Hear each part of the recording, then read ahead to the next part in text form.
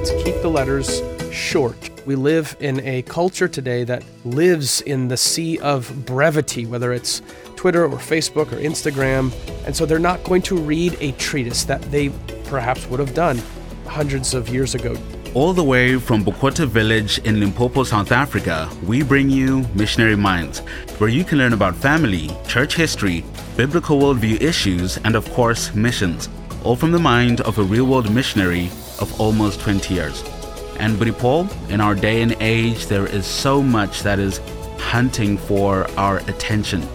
There is so much we're trying to read and to put on 2x speed, like voice notes. I know that you do that with some of your voice notes.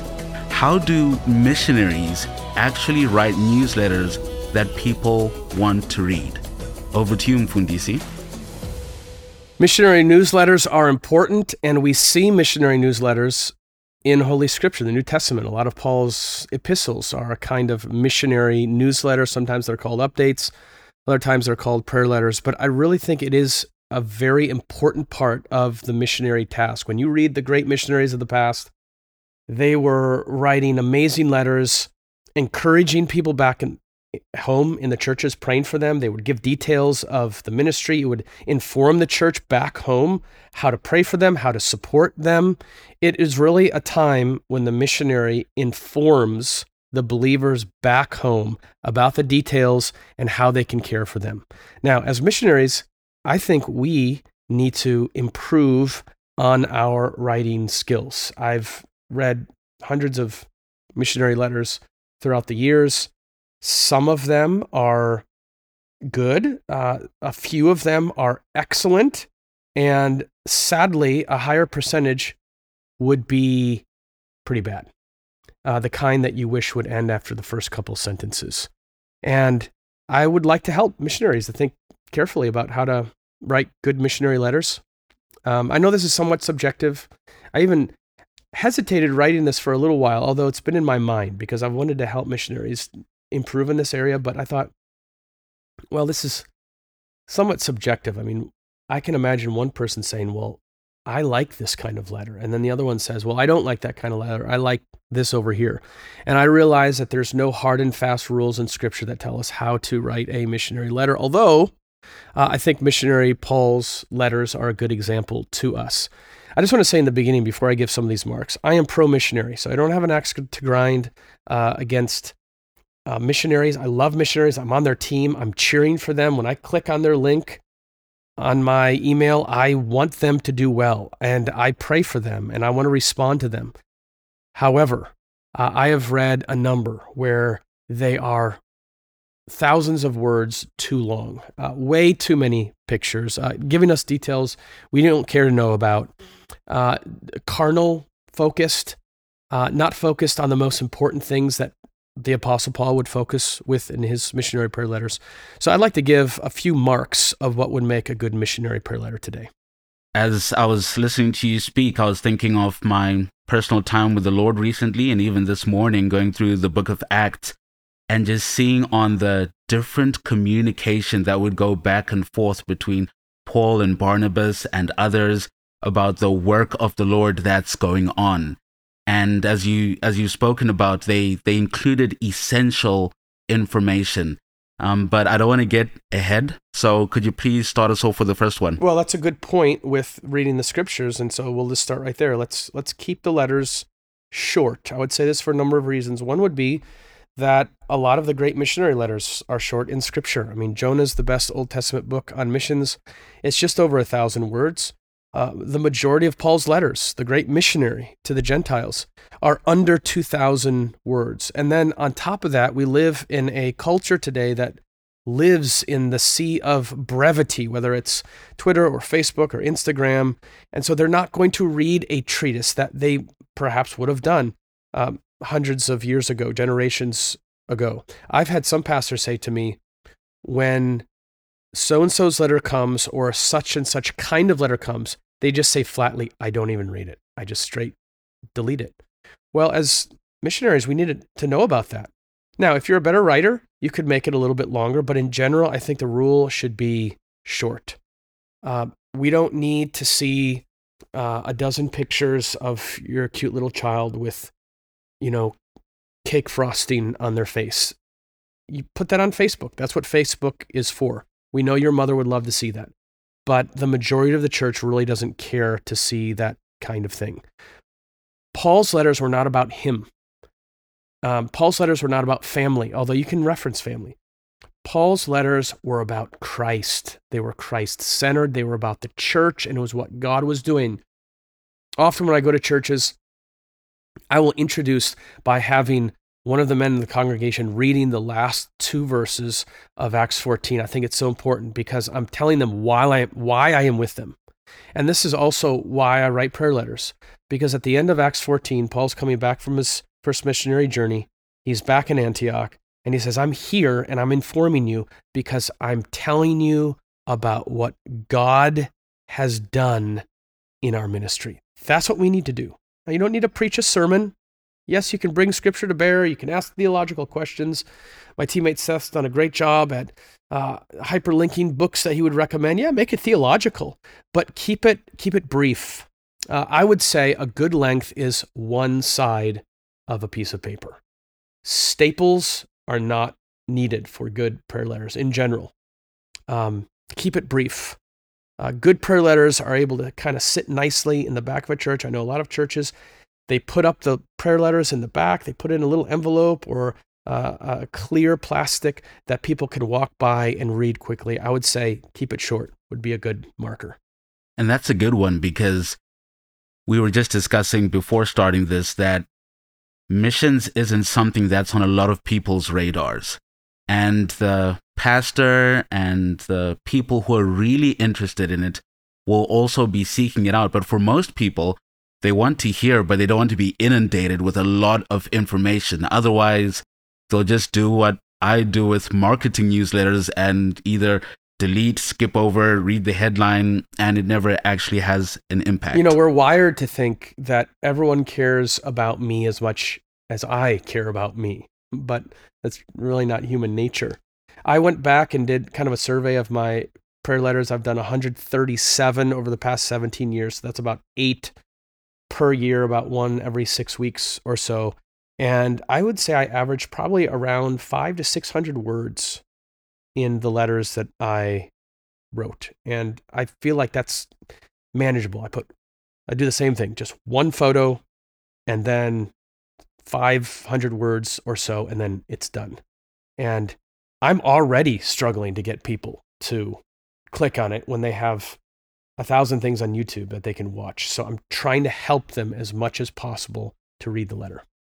And you mentioned about keeping it brief, that it actually helps you write more, because if you write such a long newsletter, you can only get to one maybe every 6 months, then you're actually appearing on people's radars even less than that. And there's the prayer aspect. If you send it more often, then they're going to be praying more consistently. But if you send a letter, let's say once every 4 months or so, then there's going to be 4 months of activities that they didn't know about that they're not going to be able to pray for. So I would say better to keep it short and frequent rather than long and infrequent. Yes. Before we go on to the next one, I remember one episode with Buddy Seth.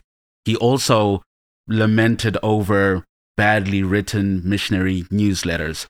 And he said that missionaries need to do a good job of writing better. And I think I recall him asking, and I would even just ask now, that if you're listening to this and you have missionaries who write you newsletters, respond with a word of encouragement and letting them know you're praying. And Buddy Seth said he tries to reserve a time when he can read so that he can respond and pray through it quickly. And that happens if they're brief. Okay, what's the next one?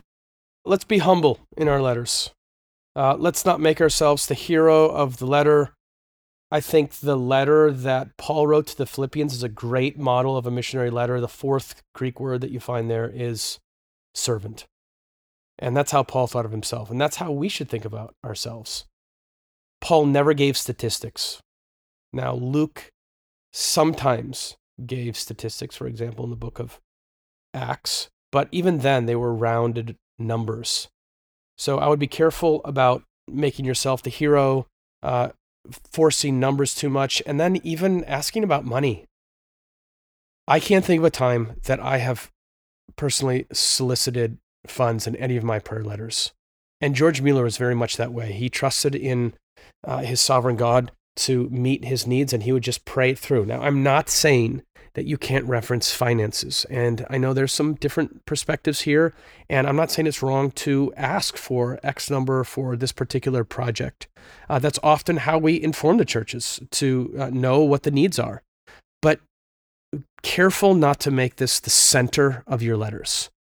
I don't think Paul, even when he talked about finances, it was very indirect. Never demand, always ask, and sometimes if you just have a simple link, it will direct to the proper place. And then I would say, beyond being humble, be inspirational. I've said this many times, but I think the best books on missions would be biographies. Biographies are better than missiological books because missiological books just inform. But biographies not only inform, but they inspire. We read a missionary biography, right?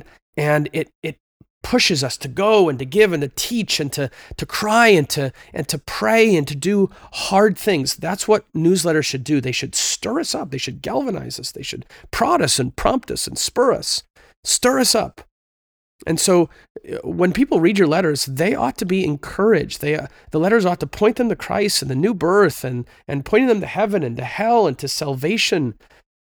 Newsletters should be didactic. Seth has often mentioned to me, he said, I can see a lot of your prayer letters are almost like mini blog posts. And I think that's the case. I definitely want to inform about the ministry, but I'm not hiding it all. I am definitely trying to teach in my prayer letters to help the church understand Great Commission work better. Recommend books. We've had prayer letters about ethical dilemmas that we encourage them to respond back. But all the while, keep it short and don't speak down to them and seek to inspire and encourage them when it comes to missions. Thank you for that one, brother. So we've gone through being economical, being respectful, and being inspirational. And as you mentioned, inspiring people, I relate to the comment you made that missionary biographies are better than books on missiology, because I've often been inspired by books like yours on John Payton and the one my wife and I were recently going through on David Livingstone, and you just get a fire in your bones. Okay, what's the next one? Well, in line of that would be make sure that you always include prayer requests in your prayer letters. Paul was always asking the churches for prayer, whether it was the church in Colossae or Thessalonica or Corinth. I include praises at the end, and I found picking out those prayer requests from a big paragraph can be difficult. So I've often found at the end of a letter, just give some brief, concise, detailed, direct, specific, bulleted prayer requests and praises at the end of the newsletter. And then beyond that, I would say be colorful. Don't rely on exclamation points to get people excited. Use the English language to create word pictures in the minds of your readers. Use metaphors. If one of your disciples was courageous, consider saying something like, he was a ship ballast with iron. Or when you're talking about Morocco, help us to smell the dust in Morocco. Or if you're talking about certain kinds of foods, describe to us the tuna eyeballs that you had to eat in Japan. Or if there was a certain witch doctor that was dancing around in your ministry in Mozambique, help us to see that.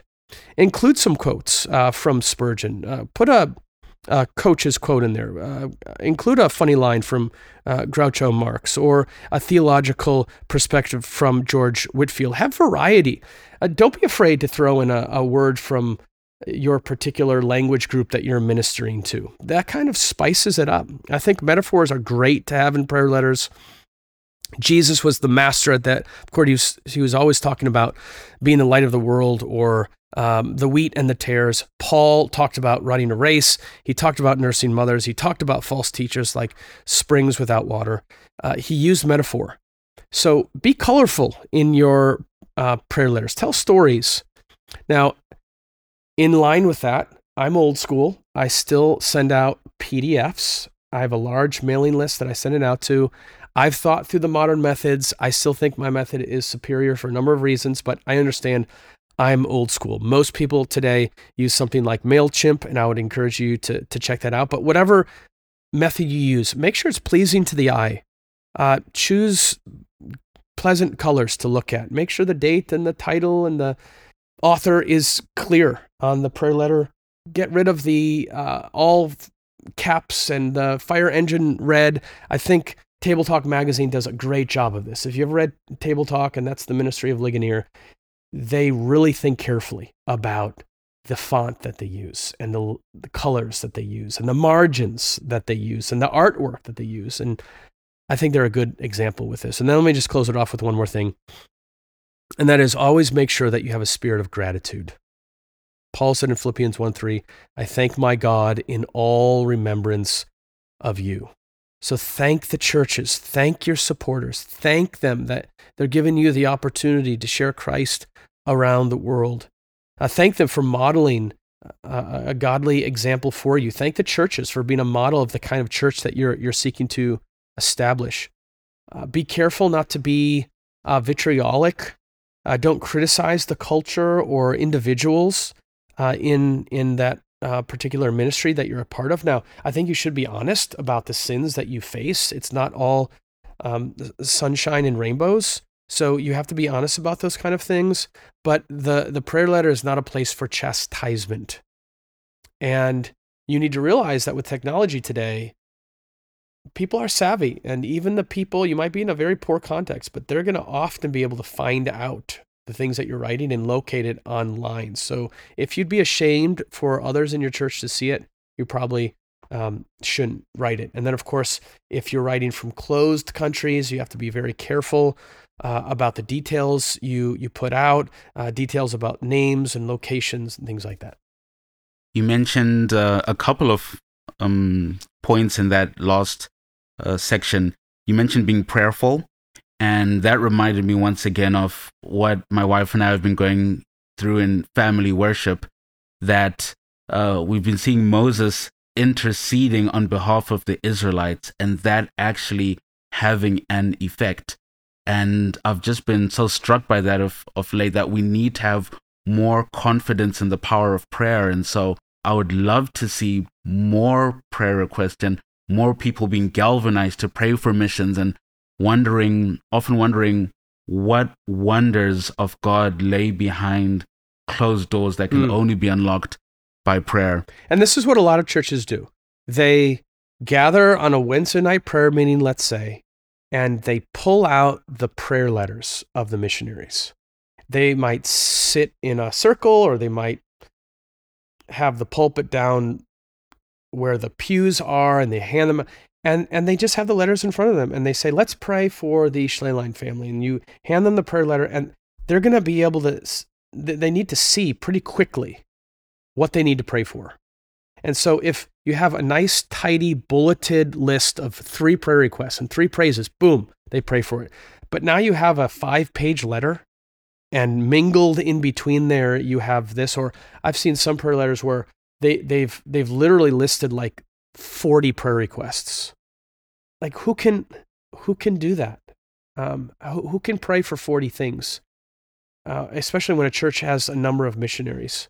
So I would encourage missionaries to make it as easy as possible for your churches to pray for you. And that goes back to the point about being brief, because if you're only limiting yourself to 450 to 600 words, then you're going to choose the most choice fruit from the tree, and it's going to be more beneficial for people. You also mentioned MailChimp, and I've recently decided to switch to that one because you love technology. You're exposing me here. I love tech, and I also do not want to feel like anyone is held bondage to the newsletters that I write. On MailChimp, they can easily unsubscribe if they want to. But who wants to tell the missionary that please stop sending me your emails? So, the way I soothe my conscience there is, and I've thought about that, although I think is there a way to unsubscribe on emails? You just have to block the person, as far as I know. You have to tell the person to stop sending me, yeah. All the people on my mailing list have, at one time or another, signed up. Now, I know there can be a change of heart and things happened, but at least there I say, okay, they signed up for my letter. There was not a gun to their head. They wanted this for a moment. So that's why I keep it that way. Yeah. And on the beauty aspect, once again, family worship, and this is just why it's so important, going through the aspects of the tabernacle and how God often said that things should be designed for beauty and for glory. And Christians can often pay little attention to that. And that's really important. Another little anecdote, which I think you'll appreciate. Recently, in language learning, I learned the meaning of kukaratiwa. And it's to be bothered. To karatiwa, be bothered by whatever it is. So kukaratiwa nishido, to be bothered by sin. And I was sharing with my wife that, wait, is that what it means? All this time I heard karatiwa, and I thought it meant to be beaten up by sin. To be karateed by sin. And I thought about including that in the next newsletter. Well, that would be colorful. Yeah. So please close it off for us, brother. Well, I just want to close off actually by throwing it back at you, and that is maybe the best way to learn how to write good prayer letters is by seeing examples. So I would give the first hat tip to my teammate Seth. I think he does excellent prayer letters. You can go to his website at sonofcarey.com and then just find his update letters. And he does a good job of telling stories, keeping it short, and focusing on what is most important, which is the church. And then you're new in the game, the Katunga family, but I think you've done a great job. And I've included some of your letters on our own website. So if you were to go to my website at betweentwocultures.com and went to the update letters, some of their letters are actually included in that as well. That would give you a good example. Thank you for that, brother. To our audience, if you've enjoyed this podcast, please be sure to rate it and subscribe to keep posted with more upcoming content.